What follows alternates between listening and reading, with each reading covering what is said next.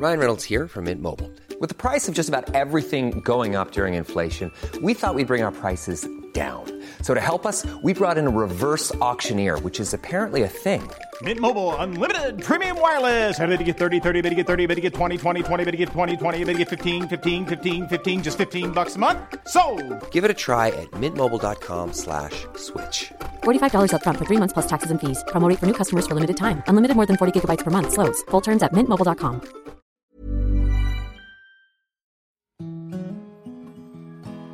Mais non, quand j'étais petit, je crois que je m'autorisais pas à avoir vraiment des rêves. Et je pense que c'est malheureusement le cas de beaucoup de gamins. Et c'est pour ça aujourd'hui que j'essaie au maximum de faire des interventions dans les lycées ou dans les BTS ou partout où je peux en fait, pour dire ok, regardez, avec un bac pro on peut faire ce genre de truc. C'est pas réservé à une élite, c'est pas réservé à voilà, les diplômes on s'en fout en fait. Ça marche vachement mieux d'arriver en disant moi j'ai très envie et regarde sur mon temps libre j'ai fait ça, plutôt que d'arriver en disant ouais bon voilà papa maman ils m'ont payé des études privées et en fait j'ai un super diplôme mais il y en a aussi 300 derrière qui ont le même quoi.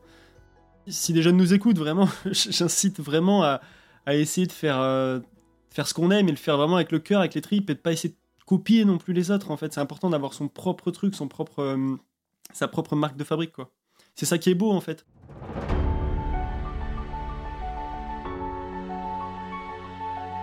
There are millions of butterflies. If everyone caused the beginnings of a storm, Earth would be in chaos. Un papillon qui bat des ailes à Pékin peut amener la pluie à la place du soleil à New York. Fais en sorte que le monde soit meilleur après toi. La théorie du battement d'ailes du papillon ne dit-elle pas qu'une suite d'événements minuscules peut provoquer un événement grandiose ? Il y a tout juste un an, le 24 février 2022, j'apprenais à mon réveil, comme bon nombre d'entre vous, que la Russie avait lancé une offensive militaire en Ukraine. C'était le début de la guerre. Passé la stupeur, l'envie de me documenter, de comprendre un peu mieux ce conflit s'est emparé de moi. Alors j'ai écouté des podcasts, j'ai lu encore plus de journaux, et chose que je ne faisais pas vraiment avant, j'ai ouvert l'application YouTube de mon téléphone. Et c'est ainsi que je suis tombée sur cette chaîne, la chaîne YouTube d'Alexis Lopez. Alexis est alors en Ukraine, et ce depuis un peu avant que le conflit n'éclate. Il y raconte sans fioriture ce qui s'y passe. Ni trash, ni sensationnel, ce qui intéresse Alexis, c'est l'humain avant tout. Et c'est ce qui m'a séduite, c'est ce qui m'a happée.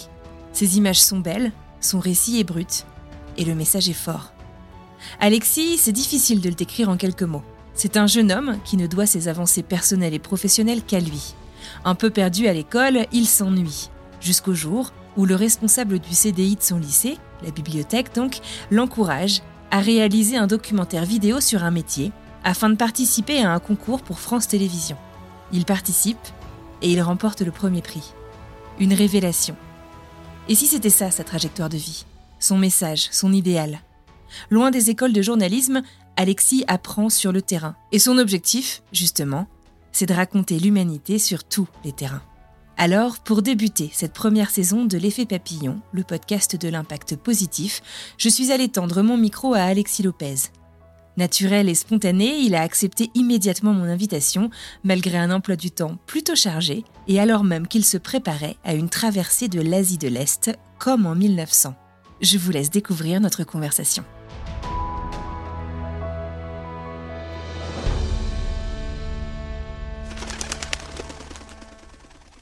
Alexis, tu es bordelais. Tu t'es découvert une passion pour l'image et le cinéma au cours de ton adolescence, il me semble.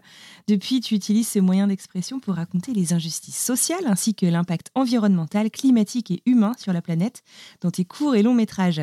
Tu travailles avec de grands médias, mais c'est par YouTube que j'ai découvert ton travail alors que tu étais en Ukraine il y a encore quelques semaines, puisque tu y as créé une chaîne avec, il me semble, ton frère Jérémy, les Frères Hublot. Ta chaîne compte d'ailleurs aujourd'hui plus de 30 millions de vues, je regardais ce matin.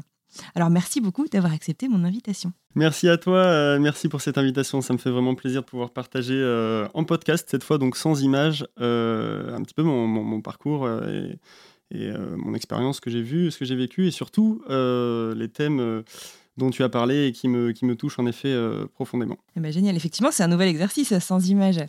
Je le disais, Alexis, tu es rentré d'Ukraine il y a quelques semaines. Tu y étais en fait au moment où le conflit a débuté, il me semble, en février dernier, et tu y es resté ensuite quelques mois. Quelques mois qu'on imagine bien éprouvants, aussi bien physiquement que psychologiquement. Alors j'ai envie juste de commencer par savoir comment tu vas aujourd'hui. Mais ça va bien. Alors, pour être un petit peu plus précis, j'y étais pas pile poil quand l'invasion russe a eu lieu, enfin disons la nouvelle invasion russe, puisque l'Ukraine est un pays qui est en guerre depuis maintenant pas mal d'années. Mais j'y étais en fait juste avant l'invasion. Je suis revenu en France au moment de l'invasion russe et je suis direct reparti. J'ai pris mes valises donc pour repartir au moment où la Russie a donc envahi de nouveau l'Ukraine, ou disons voilà, sur cette dernière grosse invasion et grosse news du coup qui nous a tous bouleversés il y a quelques mois. Et comment ça va ? Ça va du coup ça va bien puisque j'ai eu le temps de me reposer depuis, mais en effet comme tu dois t'imaginer, hein, c'était évidemment une expérience très rude psychologiquement à la fois et surtout voilà qui malheureusement met en exergue pas mal de mots contemporains, et du coup voilà, j'espère avoir retranscrit sur la chaîne un petit peu ce que j'ai vécu là-bas. Alors comment est-ce que tu as décidé justement de repartir couvrir un conflit armé ? C'est la première fois, enfin une guerre quoi, c'est la première fois que tu fais un truc comme ça, non ? C'est la première fois en effet, même si en fait j'ai quand même couvert d'autres sujets, disons, journalistiques, notamment des trafics en Asie du Sud-Est, dont je ne peux pas encore parler parce que l'enquête est encore en cours, ou d'autres sujets à droite à gauche. Mais en effet, en ce qui concerne une guerre, c'est vraiment ma première fois. Et en fait, c'est quelque chose que je voulais faire depuis très longtemps, puisque ça fait partie, évidemment, des choses qui nous touchent tous. Je pense qu'on est plus ou moins, comme disait Patrick Chauvel, donc un grand photojournaliste de guerre, et on est tous plus ou moins touchés, impactés par la guerre, même en Europe. Et c'est ce qui a donc construit nos sociétés. En Europe, il y a évidemment eu la Seconde Guerre mondiale, mais ce n'est pas la seule guerre. Donc voilà, c'est évidemment quelque chose qui nous touche tous, et j'ai été forcément sensible au sort des Ukrainiens. Et voilà, donc j'ai décidé de partir là-bas aussi parce que j'ai eu l'opportunité avec Guillaume Ptac, qui est un journaliste qui travaille pour Les Échos, de pouvoir travailler là-bas disons main dans la main, et donc d'avoir ce petit binôme qui nous a permis de créer cette première vidéo ensemble. Et puis ensuite on est reparti avec un autre journaliste qui s'appelle Luc Hortel, qui travaille pour TV5 Monde. Donc voilà, les choses se sont faites comme ça. Mais c'est vraiment voilà, premièrement je dirais une volonté de vouloir raconter ce qui s'y passe, et raconter ce qui s'y passe en faisant un petit pas de côté, disons, puisque je ne travaille pas pour une chaîne de télévision classique, en tout cas sur ce projet. Je travaille pour moi-même, pour YouTube. Enfin, je diffuse en tout cas mes vidéos sur YouTube, et donc ça me permet d'avoir une approche un petit peu différente qu'on a moins l'habitude de voir sur les médias traditionnels. Alors justement, j'aimerais bien parler de cette approche en particulier. Je ne sais pas si ce qu'on appelle ça des reportages, tes vidéos en tout cas, tes moyens métrages que tu as diffusés sur YouTube, oui. sur le conflit en Ukraine. Moi, ce qui m'a particulièrement frappé, et je crois peut-être que c'est ça aussi qui m'a happé en fait, et qui a fait que j'ai continué à regarder, c'est une approche que j'ai trouvée profondément humaine. Je ne sais pas si tu peux nous en parler un petit peu. En fait, c'est assez simple. Dans ma manière de travailler, j'ai toujours eu du mal avec le côté télévision. Tu vois, quand tu travailles en télévision, tu es réalisateur, auteur-réalisateur ou journaliste, et en fait, tu vas voir les personnes et tu leur dis « Bonjour madame, bonjour monsieur, est-ce que je peux vous interviewer ? J'aimerais parler de ça, etc. » Et en fait, t'as pas ce petit truc de la première rencontre, tu vois, et ça coupe la magie.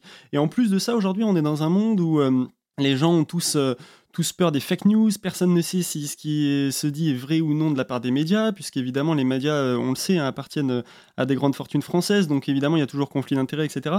Et en fait, à travers cette série de vidéos, qui est donc pour moi une sorte de laboratoire, je considère pas du tout que c'est une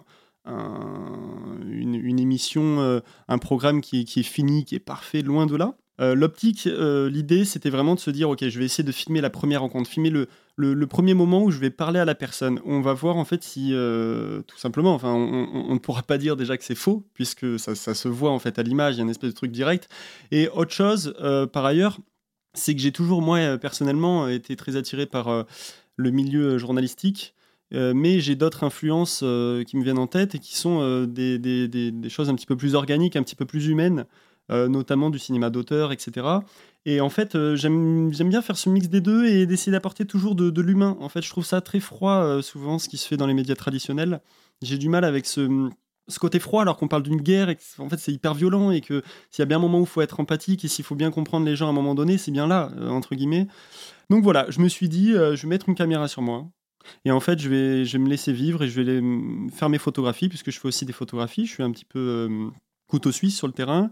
Et donc voilà, c'est parti vraiment de ce constat-là que le journalisme, aujourd'hui, pour moi, manque souvent d'humanité. J'ai voulu, sans prétention aucune, redonner un petit peu d'humanité à mon travail, en tout cas. Le séjour en fait donc que tu as effectué en Ukraine, tu as évolué donc avec Luc et Guillaume que tu mentionnais à l'instant. Comment est-ce que vous avez choisi en fait les sujets justement pour avoir cette approche profondément humaine? Comment est-ce que vous avez choisi en fait les sujets que vous alliez traiter? Alors il y a deux choses, il y a les sujets qu'on imagine évidemment parce qu'on sait ce qui va se passer, c'est une guerre, donc il y a sur toutes les guerres plus ou moins quand même les mêmes sujets. Il y a tout le temps évidemment des migrations. Il y a tout le temps les civils qui prennent les armes, etc. Enfin, il y a des choses comme ça qui arrivent à chaque guerre, et donc voilà, on s'y attend. Donc ça, c'est la première chose. Après, toutes les guerres ont beau plus ou moins être similaires d'un point de vue éditorial, journalistique. Si tu regardes à 1 semaine, 2 semaines et 3 semaines d'un début de guerre, tu as les mêmes choses qui ressortent entre à peu près tous les conflits, entre guillemets.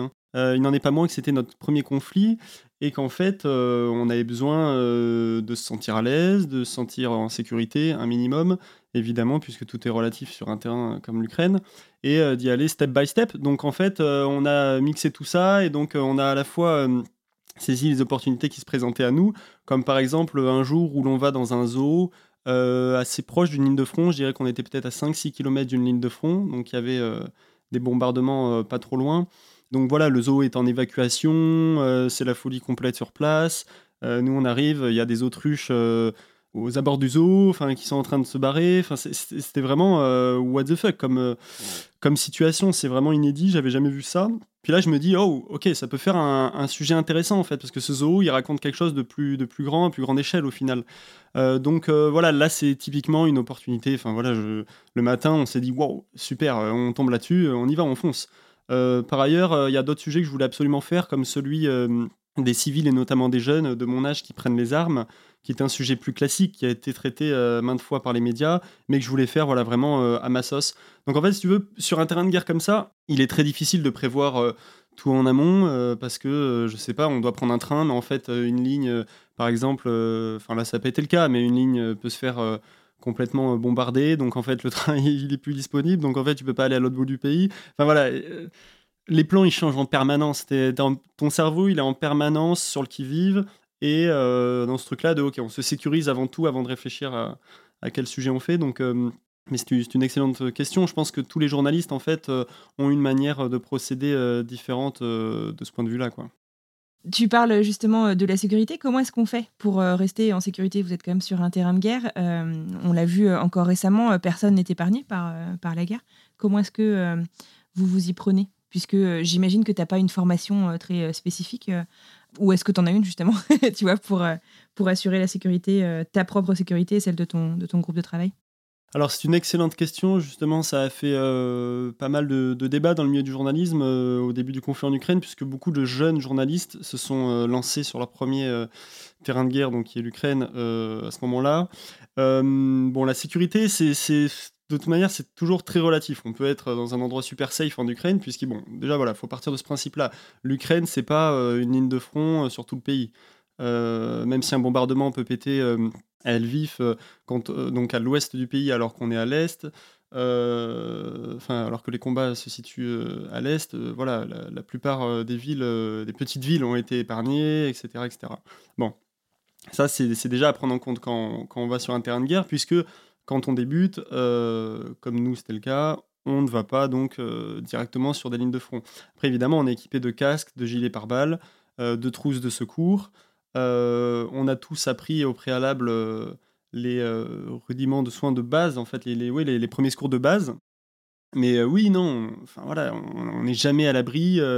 voilà, on a aussi un téléphone satellite, etc. Mais on n'est jamais à l'abri, en fait, qu'une bombe pète pas loin. Et c'est ce qui s'est passé très récemment, avec d'ailleurs un journaliste de mon âge qui venait de Bordeaux, juste à côté de chez moi. Donc évidemment, quand on voit ce genre de truc, moi, en fait, ce qu'il a fait, lui, c'est qu'il il a été dans un convoi humanitaire. Et en fait, c'est exactement ce que j'ai fait, un convoi humanitaire proche d'une ligne de front qui va donner des denrées aux premiers villages qui viennent juste d'être libérés. C'est ce que je faisais il y a 2 mois. Donc, en effet, ça aurait pu me tomber dessus. Et en fait, t'es pas à l'abri. Et en fait, c'est à la fois là qu'il y a toute la dimension d'engagement dans ce métier. C'est que non seulement c'est un métier qui est très précaire, on aura peut-être l'occasion d'en reparler tout à l'heure, mais c'est un métier qui est précaire. On prend des risques démesurés au final par rapport à ce que ça nous rapporte. Mais on a évidemment cette conviction-là qui fait que voilà, quand tu vois ces gens et que tu te dis putain, ils sont dans une misère et une galère qui est telle qu'en fait, à leur place, je rêverais, je voudrais que des gens montrent ça au monde. Donc en fait, tu te dis... Ouais, tu te dis en fait, je suis quand même à ma place en fait. Enfin, moi, c'est ce que je me dis, je suis quand même à ma place. Et en fait, je risque peut-être, voilà, sur une période de 2 semaines, 3 semaines, ma vie à 1 ou 2 endroits. Bon, eux, c'est tous les jours, 24 sur 24. Ils sont sur le qui-vive. Et en fait, ils sont à 2 doigts de perdre leur liberté, la démocratie mise en place, etc. Enfin, c'est quand même... on relativise très vite en fait. Et quand on rentre en France et que notre meilleur ami nous dit ah putain, fais chier, je me suis pris un PV pendant que t'étais pas là. Bon, le PV, on le relativise, quoi. C'est-à-dire que les 90 balles, voilà, on rigole, quoi. C'est toujours très difficile, cette question de sécurité. Il y a beaucoup de gens qui m'ont dit, moi, sur mes vidéos, oui, tu prends des risques démesurés, et en fait, ça vaut pas le coup. Bon, faut savoir que c'est une légende, En fait, les gens pensent que l'armée française va venir en fait concrètement nous sauver et il y a 10 hommes qui vont être envoyés en hélicoptère qui vont prendre des risques pour venir nous sauver si jamais on a un pépin. Bon, c'est pas du tout le cas. C'est comme dans les films. Voilà, c'est pas vrai du tout. Si demain on a un problème, on est seul. Donc en fait, c'est un choix qu'on fait avec nous-mêmes qui est très difficile parce qu'on engage aussi nos proches qui s'inquiètent beaucoup quand on n'est pas là. Et ça d'ailleurs, c'est un vrai sujet parce qu'il y a aucun soutien de quiconque pour ça. Je sais pas si je réponds bien à ta question, mais c'est une question qui est très délicate, celle de la sécurité. C'est vraiment à la fois un choix personnel et à la fois, voilà, on a toujours des tips sur le terrain. Moi, je sais que j'ai une petite expérience, je dirais pas militaire, mais de simulation militaire, où voilà, je sais me placer quand il y a des tirs. Je sais, voilà. Après, sur le terrain, ça pète. T'es au milieu d'éclats d'obus dans tous les sens. Enfin, oui, tu peux te cacher, mais en fait, c'est à la théorie et à la pratique. Ouais, quoi. c'est ça. Et puis sur le tas, c'est très compliqué. Un sniper peut être caché quelque part. Voilà. C'est vraiment, on n'est vraiment pas à l'abri d'une tragédie, quoi. Le conflit en Ukraine est beaucoup documenté. Alors moi, j'écoute beaucoup de podcasts, donc je peux donner des exemples de podcasts, mais surtout les médiums finalement d'expression. Est-ce que on a beaucoup parlé du métier de fixeur. Est-ce que c'est un type de personne en fait avec lequel vous avez travaillé, ou est-ce que justement ton ami et collègue Guillaume, qui lui de mémoire habitait déjà en Ukraine, a peut-être fait ce job-là de fixing? Comment vous êtes organisé? Alors c'est une excellente question. Alors pour ceux qui ne savent pas, un fixeur c'est une personne sur le terrain, donc souvent un local qui parle la langue et qui nous aide du coup à organiser à la fois nos déplacements, plus ou moins notre sécurité, et donc nous aide à aller chercher, disons, des sujets et à organiser les événements. Nous, on a commencé sans fixeur. Encore une fois, c'est une raison économique, malheureusement, qui nous a poussé à faire ça. On a commencé donc à travailler avec Guillaume, qui lui, en effet, parle russe. À la moitié du parcours, puisqu'on est resté 45 jours sur place, qui est quand même énorme en une fois, en une session, sans faire de pause. À la moitié du parcours, on a décidé de travailler avec des fixeurs parce qu'on était à la fois, on commençait à être un peu épuisé, et puis on voyait les limites de Guillaume évidemment sur certaines choses, puisqu'il n'est pas ukrainien d'origine, donc il manquait parfois de contact. Donc ouais, on en parle de plus en plus et c'est très bien parce que les fixeurs jouent un rôle vraiment primordial sur un conflit. Les journalistes ne peuvent... Enfin, j'aime pas dire que les journalistes ne peuvent pas travailler sans, puisqu'on a réussi à le faire et ça prouve que c'est possible, mais travailler en tout cas souvent beaucoup moins bien sans, et surtout en moins bonne sécurité. puisque en effet, j'ai oublié de t'en parler tout à l'heure, mais le fixeur nous permet d'assurer un petit peu plus de sécurité. Disons que si on passe un checkpoint, que ça tourne un peu au vinaigre, voilà, il nous arrange les choses, il connaît la langue, il connaît la culture. S'il faut donner un bakshish au gars en face, il le fait.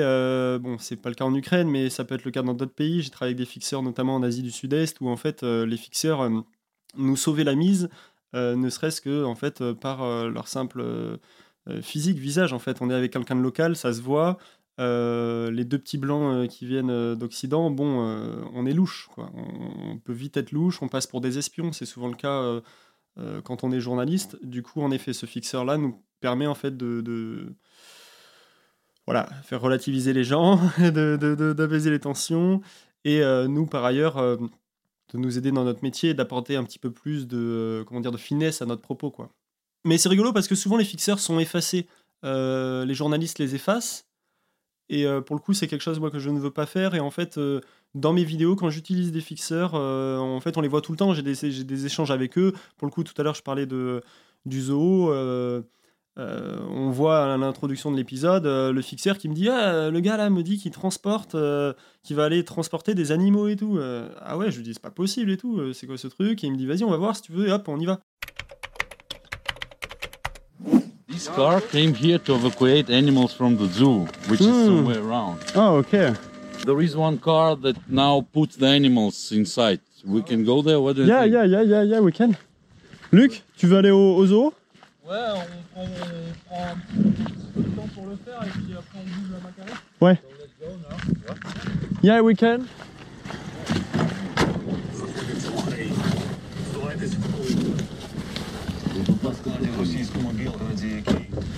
Доброго дня, хлопці. Ми сюди, до зоопарку. Да, блін, ми думали перші будуть. Оба. Oh my god. Їх тут дуже багато поліції.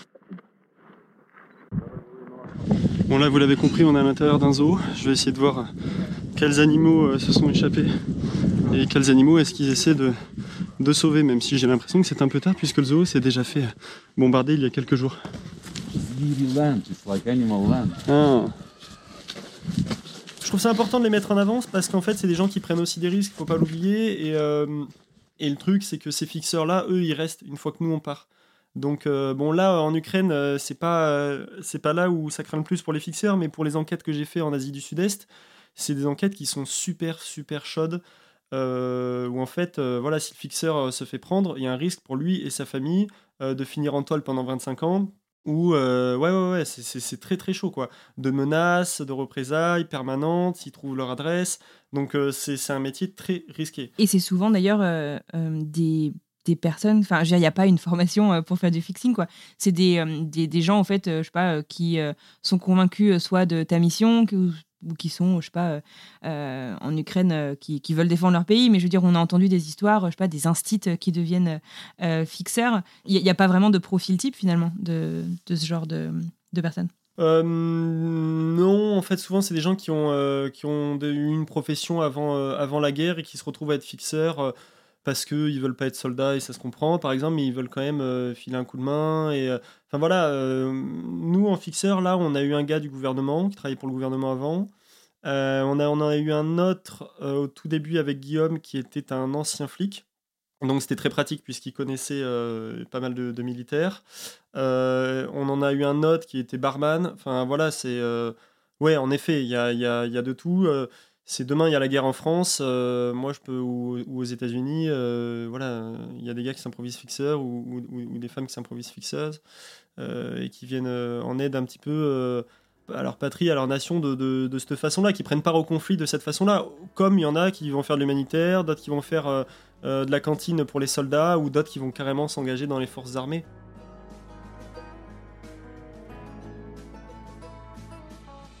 Tu parlais tout à l'heure, tu disais ce que je fais par rapport à ce que ça me rapporte. J'aimerais bien qu'on parle justement de cette précarité.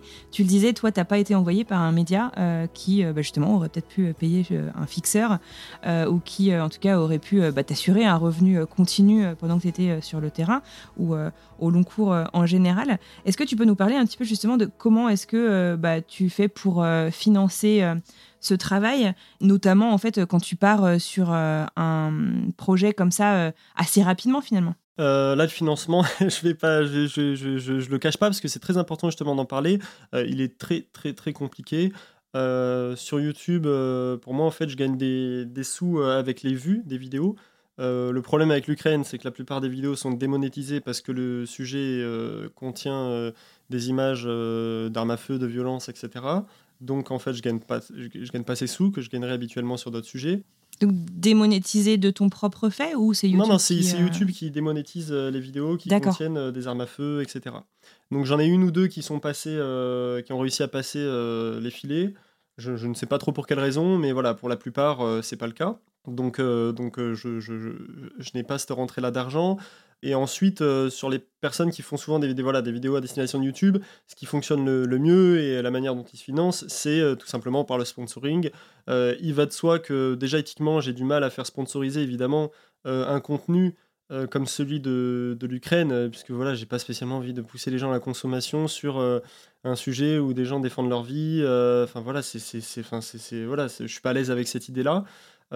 Du coup, là, sur un projet comme l'Ukraine, moi, je me suis auto-financé uniquement avec de la vente de tirages, puisque comme je disais tout à l'heure, je suis aussi photoreporter par ailleurs, donc je fais beaucoup de photos, et par le don des viewers, donc des abonnés.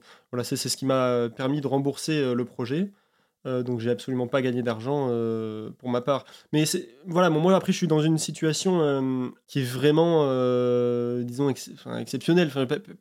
Personne part en Ukraine pour YouTube indépendamment, comme ça, de tous médias. Ça n'existe pas. Je pense que je dois être le seul à le faire en France, je pense. En revanche, il y a beaucoup de photojournalistes qui, eux, partent tout de même à leurs frais, sur place, etc. Enfin, c'est un vrai problème dans le milieu du journalisme. C'est que c'est un métier qui est dans une précarité telle qu'en fait, pour aller sur un conflit comme ça, on doit acheter un billet d'avion, on doit acheter notre propre gilet pare-balles, ce qui coûte à peu près 300, 400, 500 euros, puisque les prix ont vachement augmenté. Notre propre casque, 200, 250, un téléphone satellite à 600 euros. Le billet, les fixeurs, un fixeur, il faut compter entre 150 et 300 euros la journée. Et encore, c'est pas toujours avec la voiture et l'essence. Donc en fait, voilà, c'est exorbitant en fait. Travailler sur une zone de guerre, c'est exorbitant. D'autant plus que la nourriture peut se faire rare. C'était le cas au début de notre périple. L'eau aussi peut se faire rare, donc tout se monnaie. Là, en ce moment, dans le Donbass, il y a des grosses pénuries d'essence. Donc évidemment, si on veut de l'essence rapidement, etc., les prix augmentent. Donc voilà, c'est travailler en terrain de guerre, quelque chose qui coûte très cher. Et donc, ce qu'il faut savoir, c'est que la plupart des gens qui ramènent des témoignages sur ces terrains-là, c'est hyper triste, mais non seulement ils risquent leur vie, et en plus de ça, ils gagnent très très mal leur vie. Enfin, c'est des conditions extrêmement précaires, et donc ils mettent en péril leur sécurité. Ouais, c'est des compromis que tu peux pas te permettre de faire non plus, quoi, sur la sécurité.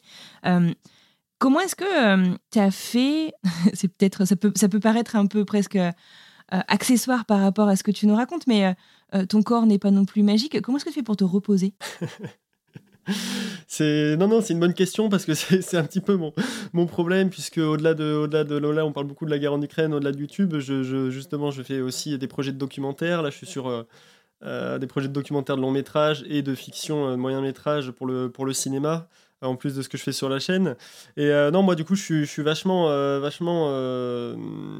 sur des sports et loisirs de nature. Je pense que c'est vraiment ce qui est comment dire, à l'opposé de ce qu'on peut avoir en Ukraine, et c'est ce qui me permet vraiment de me ressourcer, de prendre le temps. Et c'est aussi par ailleurs une autre branche de mon travail, de mon activité, donc les documentaires et reportages en lien avec la nature et le vivant.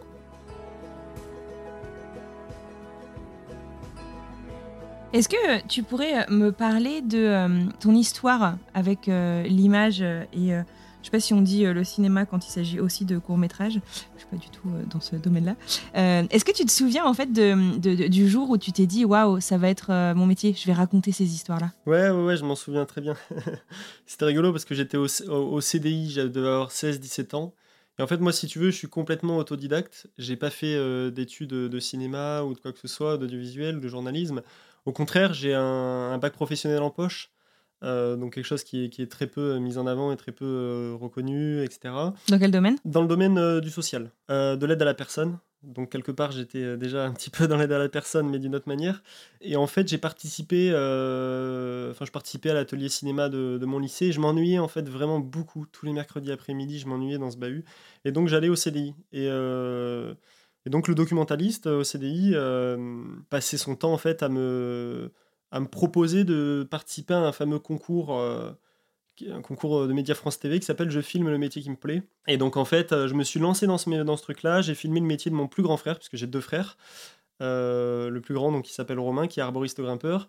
Je l'ai filmé, j'ai fait un documentaire de 3 minutes. Et donc voilà, c'était un concours avec vraiment beaucoup de participants, je crois, je sais plus, 1200, un truc comme ça. Et donc je l'ai remporté. Et je suis allé donc au Grand Rex à Paris pour l'avant-première de ce film, où j'ai rencontré Colin Serrault et des grands réalisateurs. Et là, je me suis dit, ah ouais, non mais... en fait, je peux. Moi qui suis d'une famille très modeste, qui n'ai eu... Enfin voilà, j'ai pas eu d'éducation culturelle liée à l'audiovisuel ou quoi que ce soit. J'ai pas du tout voyagé quand j'étais ado. C'est rigolo parce qu'aujourd'hui, les gens pensent tous que j'ai fait que voyager, que je parle 12 langues, mais c'est pas vrai du tout. Je parle très mal anglais, il faut absolument que je m'entraîne. Enfin, voilà, mais j'essaie, et donc j'incite tous les jeunes qui nous entendent à poursuivre leurs rêves, parce que pour le coup, c'est à partir de là que je me suis dit, ok, let's go, j'y vais. J'ai arrêté mes études, j'avais 18 ans, et je me suis dit, c'est parti. Je vais vivre du cinéma, je vais vivre de l'audiovisuel en tout cas. Et en fait, aujourd'hui, si un gamin me dit ça, de 16 ans, je me dis, mais il est complètement taré, il a aucune stratégie, il a rien du tout, il est fou. Et en fait, ça a marché, quoi. En l'espace de 2-3 ans, je vivais de ce que je faisais sur YouTube. Et puis après, j'ai fait un court-métrage donc de fiction qui m'a amené à gagner 130, à être sélectionné dans à peu près 130 festivals à l'international, et on a gagné à peu près 25 prix avec mon frère. Et puis on a continué comme ça, en fait, et tous les projets marchaient super bien. Et en fait... voilà, je pense que c'est le fruit de beaucoup de persévérance, de travail, et je pense pas qu'on ait de talent particulier. Je pense que c'est beaucoup d'acharnement et de remise en question. Voilà. Tu mentionnes ton frère, et justement ta chaîne YouTube, c'est une chaîne que tu as lancée avec ton frère. Vous continuez de travailler ensemble actuellement, aujourd'hui ? Alors sur YouTube, plus vraiment. En fait, on a fait une pause il y a 2 ans. Au moment du Covid, en fait, on voulait se lancer sur des projets à l'étranger, etc. Bon, il y a eu ce qui s'est passé, ce que tout le monde connaît, donc le fameux Covid qui nous a empêchés de bouger. Pas moyen de voyager. Voilà, Ouais. pas moyen de voyager, donc ça a mis un peu en l'air tout ce projet lié à YouTube. Et en fait, on s'est vraiment concentré sur l'écriture de fiction. Et il se trouve que là, en sortie de Covid, 2 ans après, moi, ce travail de fiction m'a énormément plu, mais c'est énormément de temps d'écriture où tu restes posé derrière ton bureau, etc. Et moi, je suis quelqu'un de terrain, j'ai vraiment envie de faire ce terrain-là. Donc je me suis dit, ok, je veux me relancer sur YouTube. Par contre, si je le fais, c'est à fond, quoi. Et il se trouve que Jérémy, lui, a besoin, je pense, vraiment de continuer ce travail de fiction, de documentaire, et il est vachement plus porté sur l'écriture que moi. Donc en fait, désormais, on continue nos travails de fiction et de documentaire ensemble, vraiment main dans la main. C'est quelque chose que j'adore faire avec mon frère. Par contre, sur YouTube, en effet, je pense que je vais continuer un peu plus en solo sur les temps à venir, même si ça n'exclut pas qu'on fasse de temps en temps un projet ensemble avec Jérémy.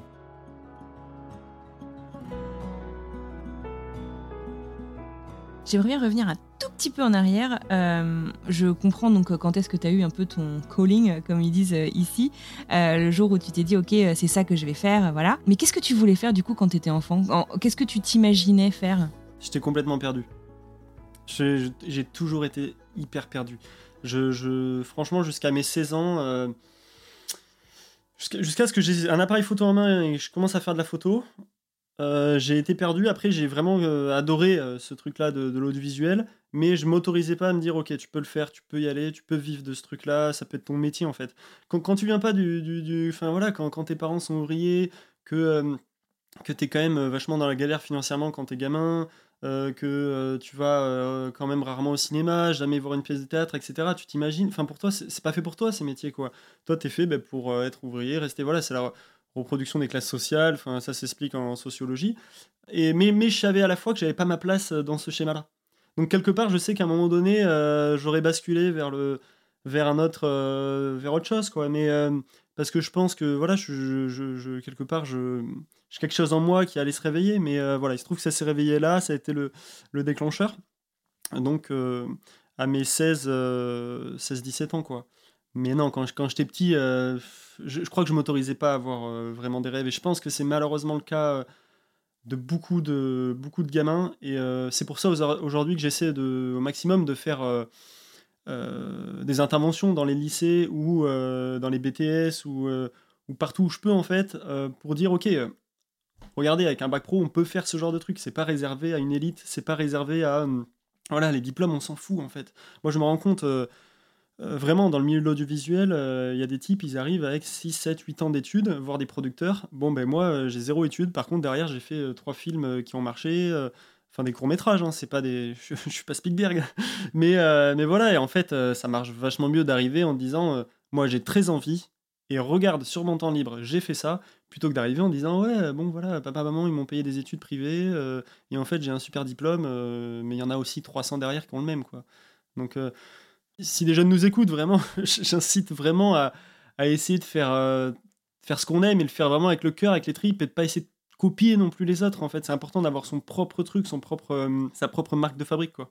C'est ça qui est beau, en fait. Tout à l'heure, tu me disais, tiens, c'est rigolo, tes vidéos, elles sont humaines, mais en fait, bon, c'est ok, c'est cool, et c'est vraiment mon truc. Moi, j'ai envie d'aller chercher les gens, d'aller chercher ces premières interactions, etc.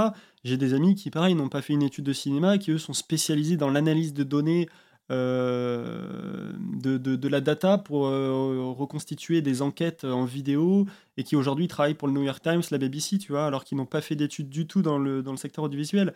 Et quand je vois ce qu'ils font, je me dis, waouh, c'est fascinant. Et en fait, il n'y a pas une manière de le faire. Mais voilà, ça leur colle à la peau, quoi. Est-ce que ce fameux documentaliste de ton lycée, tu l'as revu ?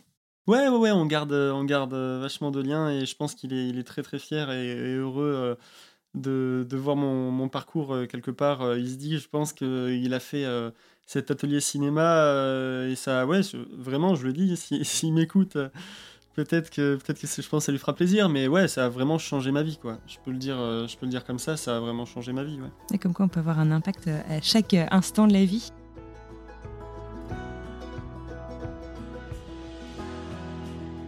On parle de désinformation à tout va. C'est quelque chose qui a été mis beaucoup en avant avec les campagnes électorales, je pense aux États-Unis notamment, c'est là où je suis.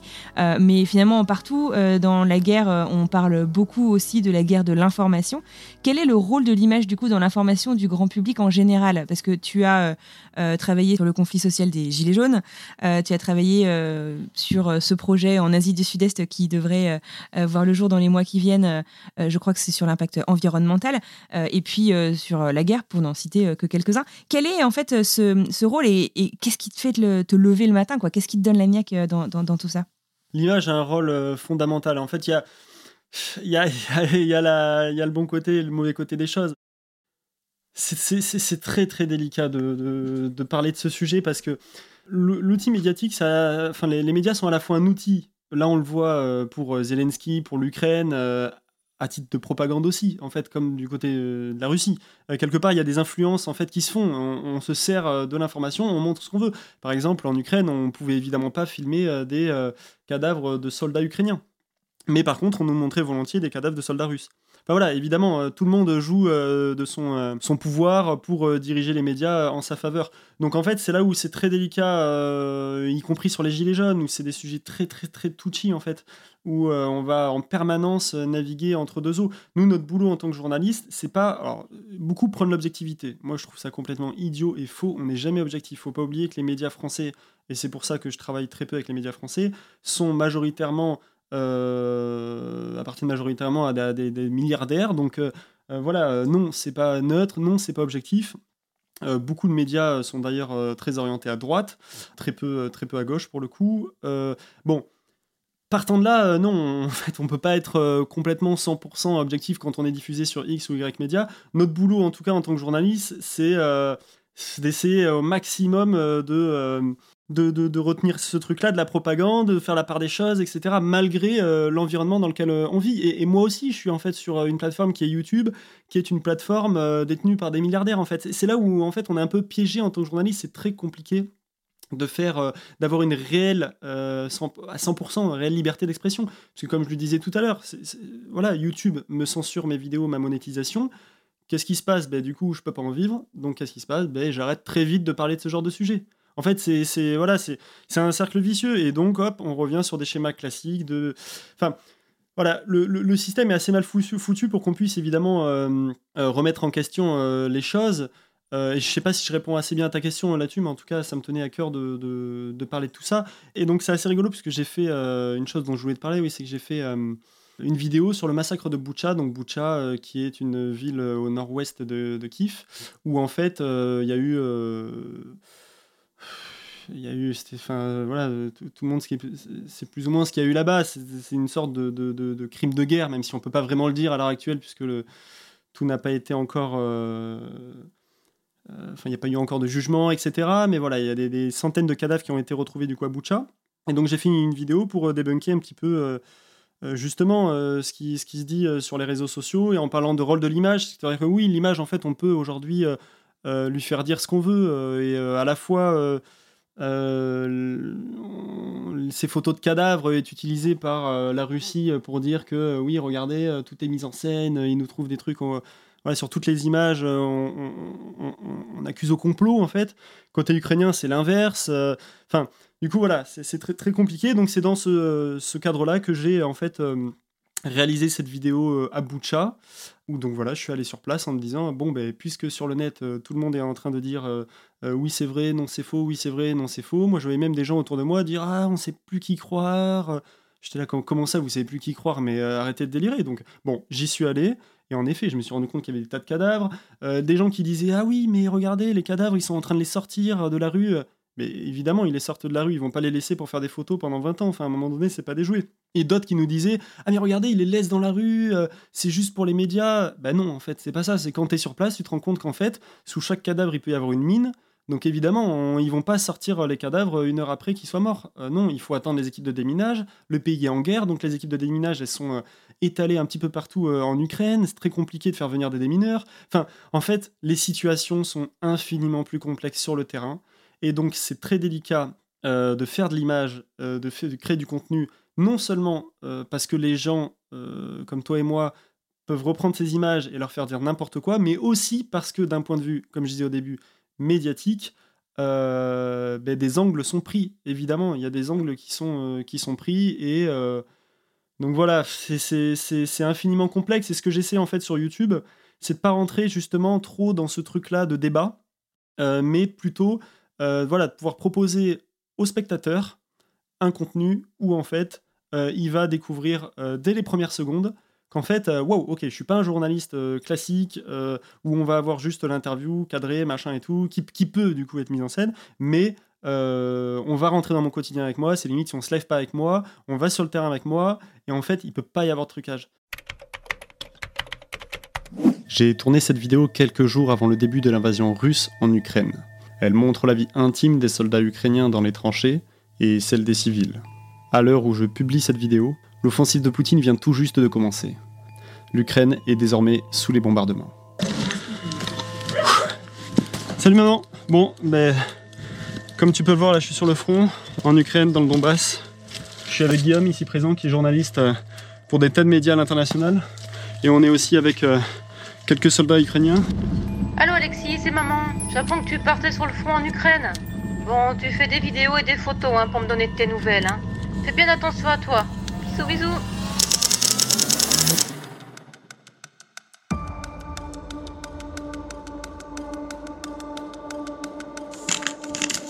Là, il est à peu près 5h30 du matin. On sait depuis quelques heures qu'on va aller sur la ligne de front. Donc là, on se prépare. Évidemment, il y a une coupure d'électricité au même moment, ce qui est toujours très pratique. Donc l'accès, on va l'avoir vraiment que pour quelques heures. Donc on va essayer d'être les plus rapides possible. Un petit peu de pression, Guillaume, quand même. Ouais, on va essayer de pas se prendre une balle, ça serait pas mal. Surtout que là, la tension est vraiment à son maximum, du coup, avec les séparatistes. On va juste essayer de comprendre un petit peu le ressenti de ces soldats, qui sont sur le front déjà depuis, pour certains, je pense, 8 ans, c'est ça. Quasiment. Ouais. Et c'est rigolo, puisqu'en fait, les gens, pour le coup, là, sur l'Ukraine, les pro-russes qui disaient que les cadavres, c'était des faux cadavres, etc., en fait, je me rends compte, ils ont plus rien à dire une fois que je leur montre. Enfin, si, en fait, ils trouvent des trucs à dire, mais ça a ni queue ni tête, en fait. Ces gens-là sont... Ils trouveront toujours quelque chose. Voilà, ces gens-là sont déjà convaincus, en fait. On a beau mettre tous les arguments en place et leur prouver par A plus B, en fait, non, ils trouvent toujours quelque chose. Donc, Tu prenais l'exemple de Butcha et effectivement, donc, tu rentres tout de suite en fait, dans le vif du sujet dans la vidéo en expliquant que ton but avec cette vidéo, c'est de couper court finalement en fait, aux théories du complot, etc., autour de ce qui s'est passé. Butcha, malheureusement, c'est le nom en fait d'une ville que maintenant tout le monde connaît puisque ça a été très couvert par la presse. Comment est-ce que on couvre justement par l'image un massacre en fait, enfin, tu vois, je veux dire, tu veux pas, et tu fais très attention à ça, tes photos sont magnifiques, tu vas pas aller faire des photos de cadavres pour faire des photos de cadavres, tu vois ce que je veux dire? Comment est-ce que tu couvres ça sans tomber dans le sensationnalisme de l'image, tu vois ce que je veux dire? Ouais, c'est une question infiniment complexe, celle-là aussi. Puisqu'en fait, à la fois, il faut montrer les choses. Et si on ne les montre pas, les gens ne se rendent pas compte. Et en fait, ouais, on a tendance à sous-estimer ce qui s'y passe. Et à la fois, on le voit. En fait, ça ne sert plus à rien de montrer des trucs trash. Tout le monde montre des trucs trash. Quand je suis allé au début en Ukraine, je me suis dit, OK, je regarde ce qui se fait à la télé. Qu'est-ce qu'ils font? Ok, on a des images de tanks, on a des images de militaires, on a des images de ceci, on a des images de ça. En fait, c'est un condensé d'images avec des gens qui parlent en direct et qui ne sont pas là-bas, qui sont souvent sur des plateaux en plus en France. Donc je me dis, ok, l'image, j'ai l'impression qu'en fait c'était un peu une sorte de cirque où il y a des bêtes de foire et on les filme parce que voilà, ces bêtes-là, elles ont des corps un peu bizarres et ça nous plaît. Voilà, il y a un côté un petit peu de voyeur comme ça. Et justement, moi je me suis dit, en fait. Pour toucher les gens, il faut savoir raconter des histoires et raconter des histoires émouvantes. C'est pour ça en fait que dans chaque épisode, dans chaque vidéo, mis à part celle de Butcha qui est pour le coup très exceptionnelle, mais dans les autres aussi où il y a des choses pour le coup assez trash, j'essaie toujours en fait de raccrocher à l'histoire de quelqu'un, à un témoignage d'une personne, à une histoire de famille. Voilà, et je pense que c'est très important. Mais ouais, cette question-là des images, elle est infiniment complexe. Moi, je suis pour montrer des images. Je trouve que c'est important, en fait, quelque part, de prendre conscience qu'il y a en effet des cadavres, qu'il y a en effet ceci, cela. Maintenant, est-ce qu'une image où on va voir un truc super gore va vraiment faire son job? Je pense pas, en fait. À un moment donné, on a aussi une éthique. Il faut respecter la personne, du moins ce qu'elle était, et sa famille qui est encore en vie. On va pas, enfin, tu vois, je me vois pas afficher les visages d'un cadavre en gros plan. Enfin, c'est des trucs que je veux pas faire, quoi. J'essaie d'être subtil. J'essaie de mettre une main. Je sais pas, tu vois, s'il y a un cadavre et à côté il y a un champ de fleurs, ben tu vois, je sais pas, tu peux faire une composition avec une main qui dépasse au milieu des fleurs. Enfin, j'en sais rien, mais je dis ça au pif, mais par exemple, tu vois, à un moment donné, moi, le premier cadavre que j'ai vu, c'était c'était une scène très très bizarre, quoi. Bon, déjà, je revenais de ma journée la plus difficile, très certainement, enfin en tout cas la plus dangereuse, parce que c'était pas la plus difficile en Ukraine, où en fait on a tracé avec un humanitaire qui était tout seul dans un énorme camion, un 35 tonnes, un 3 tonnes 5. On a tracé à travers les villages qui venaient tout juste d'être libérés par l'armée ukrainienne, au nord de Kiev. Donc, c'était juste avant que l'histoire de Butcha. Juste avant que Butcha soit réouvert. Enfin, c'était même, je dirais, le premier jour où Butcha est réouvert. Et on n'a pas pu s'arrêter à Butcha, parce qu'ils étaient encore en train de libérer la zone. Mais on est passé, en fait, aux abords de Butcha. Donc, il y a des militaires partout, autant te dire qu'aucun journaliste n'y a accès. J'ai réussi à y passer exceptionnellement parce qu'on était avec ce convoi humanitaire. Et donc, on a continué vers le nord. On rencontrait des villages qui venaient tout juste d'être libérés. Les gens qu'on rencontrait, c'était vraiment on était les premiers qui rencontraient. Tu vois, ils avaient vraiment limite certains. Je me rappelle des babouchkas, des mamies qui avaient les larmes aux yeux en nous voyant, quoi. Tu vois, elles se disaient, ok, putain, c'est bon, enfin, quoi. Puis le fait de voir un étranger avec des caméras, etc. Pour eux, c'est ok, c'est bon. Ça veut dire que c'est safe. Ça veut dire qu'on peut raconter notre truc et tout. Bon, on est dans cette condition-là. Et en fait, on passait des forêts toute la journée. Au travers des forêts, et en fait il se trouve qu'à ce moment-là il y avait encore des troupes russes dans les forêts qui en fait n'avaient pas pu repartir avec les autres troupes russes parce que voilà, c'est la guerre, il suffit qu'il y ait une poche de 10 soldats quelque part, mais en fait ils n'ont pas suivi les troupes quand ils partaient, ils n'ont pas pu parce qu'il y avait des Ukrainiens qui bloquaient la route ou que sais-je, en fait ils restent dans la forêt et les mecs ils survivent, quoi. Donc nous on se balade avec un camion humanitaire rempli de denrées au milieu des forêts. À tout moment on pouvait se faire arrêter, prendre en assaut par un groupe de Russes qui nous pille le camion, et donc là très très chaud. Et en fait on fait cette journée là et à la fin sur la route on tombe sur je crois, une colonne de 6 ou 7 tanks complètement HS, une colonne de blindés qui avait été détruite par les drones Bayraktar, donc les drones russes, enfin ukrainiens, pardon, turcs, mais achetés par les Ukrainiens. Et donc, il y avait encore en effet des cadavres dans les tanks. Certains gisaient, étaient complètement cramés, étaient carbonisés. Donc là, je m'avance un petit peu, je me dis waouh, ok, là je vois un corps carbonisé. C'était la première fois et vraiment j'avais un petit peu ce truc-là de me dire waouh, comment je vais réagir la première fois, quoi. Et là, je m'avance un peu et là, je vois un pied par terre, mais juste un pied. Tu vois, genre, ouais, je me dis waouh, c'est surréaliste. J'ai l'impression d'être, enfin, c'est direct, ça me rappelle les. Enfin, c'est idiot ce que je veux dire, mais les bandes dessinées que je regardais quand j'étais petit, où tu vois, t'as le personnage qui se désosse, qui se. Là, je me dis, waouh, ok, c'est bon, on est vraiment là, c'est vraiment la guerre, quoi. Et donc, je m'avance, je vais en direction d'un tank, et là, je vois donc un gars d'environ 20 ans qui a la tête, en fait, qui sort à moitié du tank comme s'il avait voulu s'échapper. Donc, la moitié de son corps, le bas est carbonisé, et la moitié de son corps, donc le haut, est encore intact. Et là, il a la tête dans un de ses bras, en gros, comme s'il dormait, en fait, dans un de ses bras. Et bon, je le prends en photo et là je me dis ok, comment je vais faire pour être subtil, et donc voilà, je cherche une technique pour justement pas montrer l'atrocité du truc. En effet, je pourrais faire une grande vue avec les 6 tanks, le mec moitié carbonisé, mais en fait ça n'a pas de sens, quoi. Tu vois, là t'es dans le gore, en fait, ça sert à rien. Et puis ce mec là qui a 20 ans, c'est triste à dire, mais il a peut-être fait des atrocités, mais j'ai pas pu m'empêcher d'avoir de l'empathie pour lui. Quelque part, je me dis, voilà, ce mec, il a 20 piges, mais qu'est-ce qu'il fout là? Il a rien à foutre là, en fait. Il a rien à foutre en Ukraine et tout. Très certainement qu'il a été lui aussi victime d'une propagande. Il a, en effet, peut-être fait des atrocités, je ne sais pas, mais c'est quand même par ailleurs très, très compliqué de voir ce genre... Enfin, voilà, un mec qui a que 20 piges et qui est là à moitié cramé dans un tank. Et donc, la scène était assez trash, parce qu'en fait, il y a des soldats ukrainiens qui sont venus. Et il y en a un, il a pris un gant blanc, et en fait, il lui a tiré la tête en arrière. Donc là, j'ai vu son visage apparaître, et donc son visage était complètement intact. Et il y a des soldats, du coup, qui se sont pris en photo avec, qui ont fait des selfies, et ils étaient morts de rire, tu vois. Et c'est là que je me suis dit, waouh, ok, en fait, c'est ça la guerre, quoi. Vraiment, c'est chaud, quoi. Et en revenant en France, donc moi, je fais à chaque fois que je reviens d'un périple comme ça, je vais voir ma psychologue et je fais un suivi psychologique.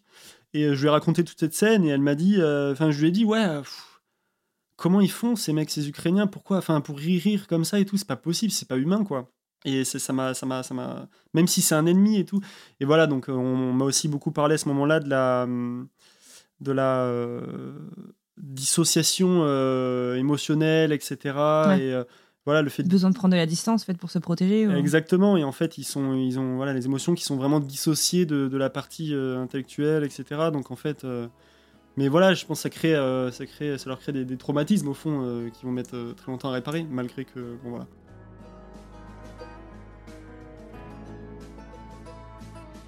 Comment ça t'a changé? Là, t'es rentré depuis combien de temps? 1 mois?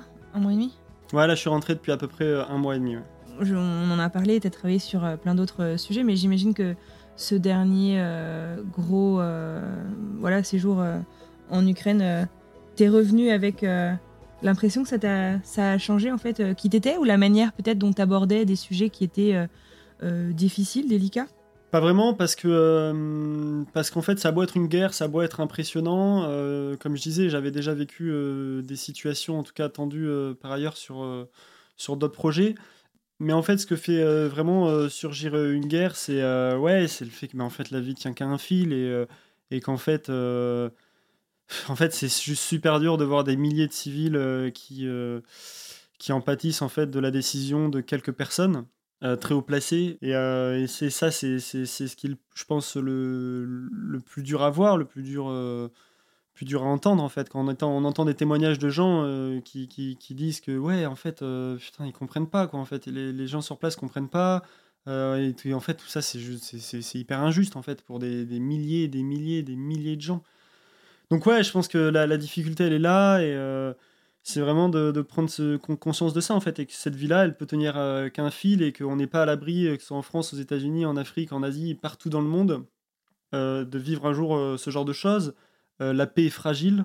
Le conflit en Ukraine nous le rappelle frontalement. Et en fait, il est important d'en prendre conscience et d'essayer d'agir chacun comme on peut au quotidien, que ce soit par le vote, que ce soit par différentes pratiques, disons, différents engagements, pour essayer de faire un petit peu sa part des choses et rendre, si possible, la vie un petit peu plus peace. Même si, voilà, on va pas se mentir, en fait, un conflit comme ça, c'est tellement complexe.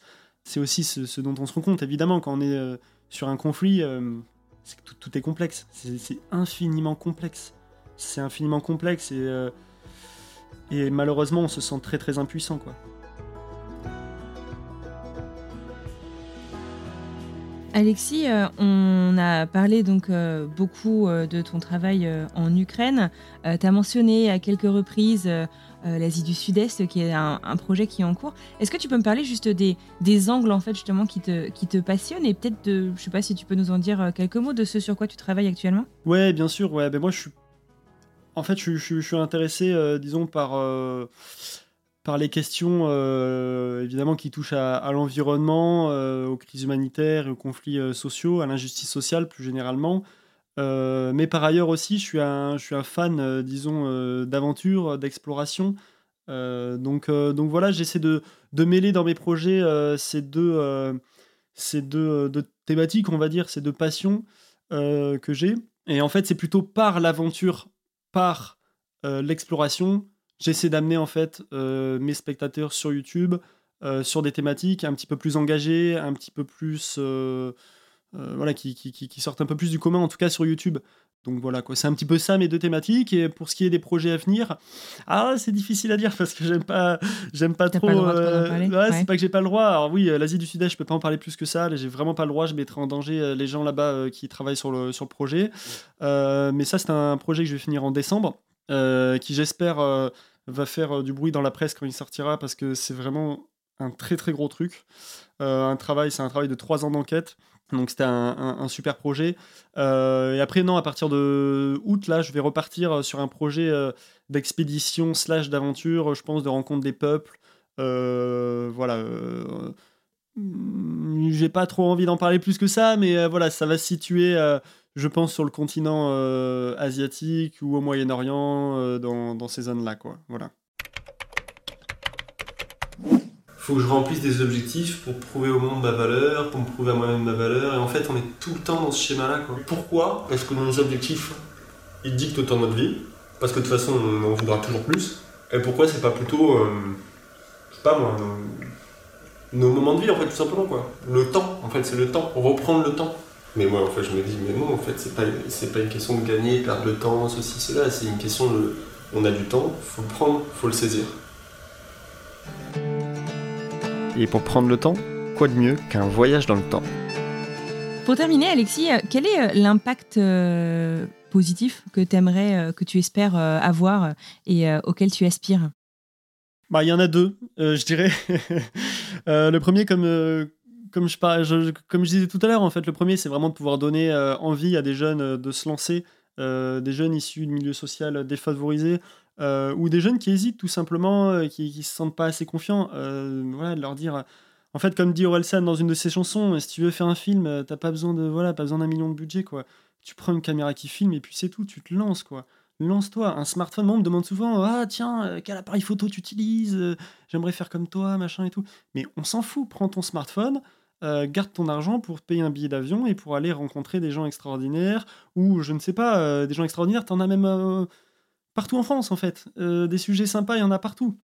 Pour trouver des sujets sympas, il faut savoir regarder, en fait. Je pense être humble, se remettre en question et écouter les autres, en fait, c'est vraiment, vraiment indispensable pour trouver des sujets. Tu vois, j'en ai trouvé un en France qui est extraordinaire, là, un mec il n'y a pas longtemps, qui est... Enfin, il n'y a pas longtemps, si, il y a quand même quelques temps maintenant, mais je le suis depuis 2 ans, qui est breakdancer. Il est handicapé, orphelin, sans papier. Il s'appelle Youssef Meshri, donc B-Boy Hyper. Il a fait La France un incroyable talent, mais je le suivais depuis bien longtemps, depuis déjà 1 an quand il a fait La France un incroyable talent, et donc il a été médiatisé il y a peu de temps là, par Brut, etc. Et donc c'est un mec sur qui je fais un documentaire long métrage depuis 3 ans, Donc voilà, c'est typique le genre de gars que j'ai rencontré dans la rue, tu vois, sur Paris. J'allais prendre mon train et bam, je tombe sur lui, je me dis waouh, c'est pas possible, c'est quoi ce mec, un handicapé dans la rue qui fait la manche en faisant du breakdance. Et en fait, ce mec est extraordinaire et voilà, donc je fais une histoire au long cours sur lui.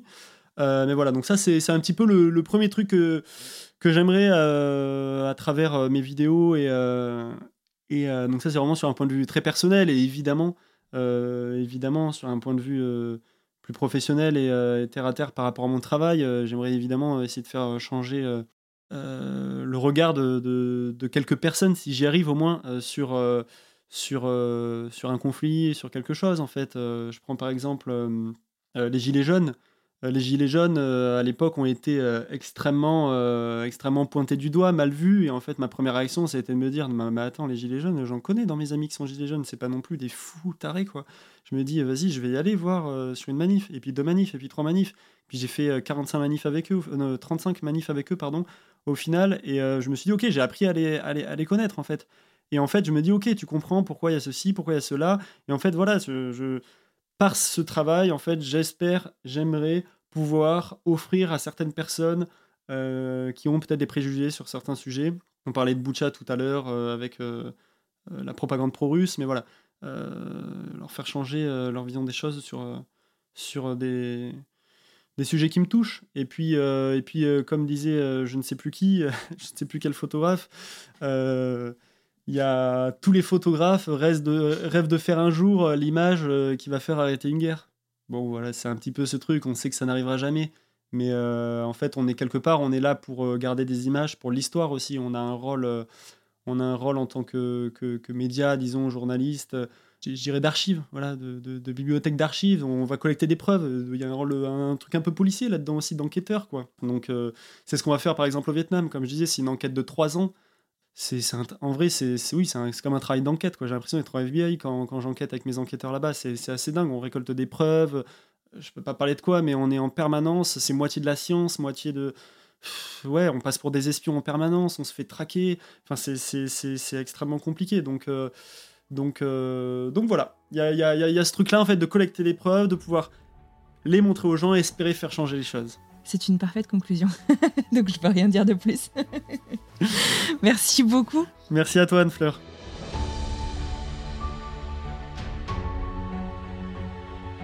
Changer les choses, une personne à la fois.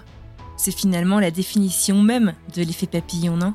Merci beaucoup à Alexis Lopez d'avoir participé à ce podcast et de s'être raconté avec tant de transparence et d'enthousiasme. Depuis notre enregistrement, il y a quelques mois, il a réalisé ce voyage dont il nous parle à demi-mot dans l'épisode en Asie. Un voyage incroyable, des images à tomber par terre, que je vous encourage à foncer regarder sur sa chaîne YouTube. Je vous partage le lien dans la description de cet épisode. Voilà qui conclut le tout premier épisode de l'effet papillon. Un immense merci à vous de nous avoir écoutés jusqu'au bout. Vous le savez, c'est un tout nouveau projet et c'est très personnel. Alors si le cœur vous en dit et pour m'aider à faire connaître ce travail, abonnez-vous sur vos plateformes de podcast, laissez des étoiles, des commentaires et partagez cet épisode autour de vous. Ça compte énormément. Je vous retrouve vendredi prochain pour un nouvel épisode. À très vite.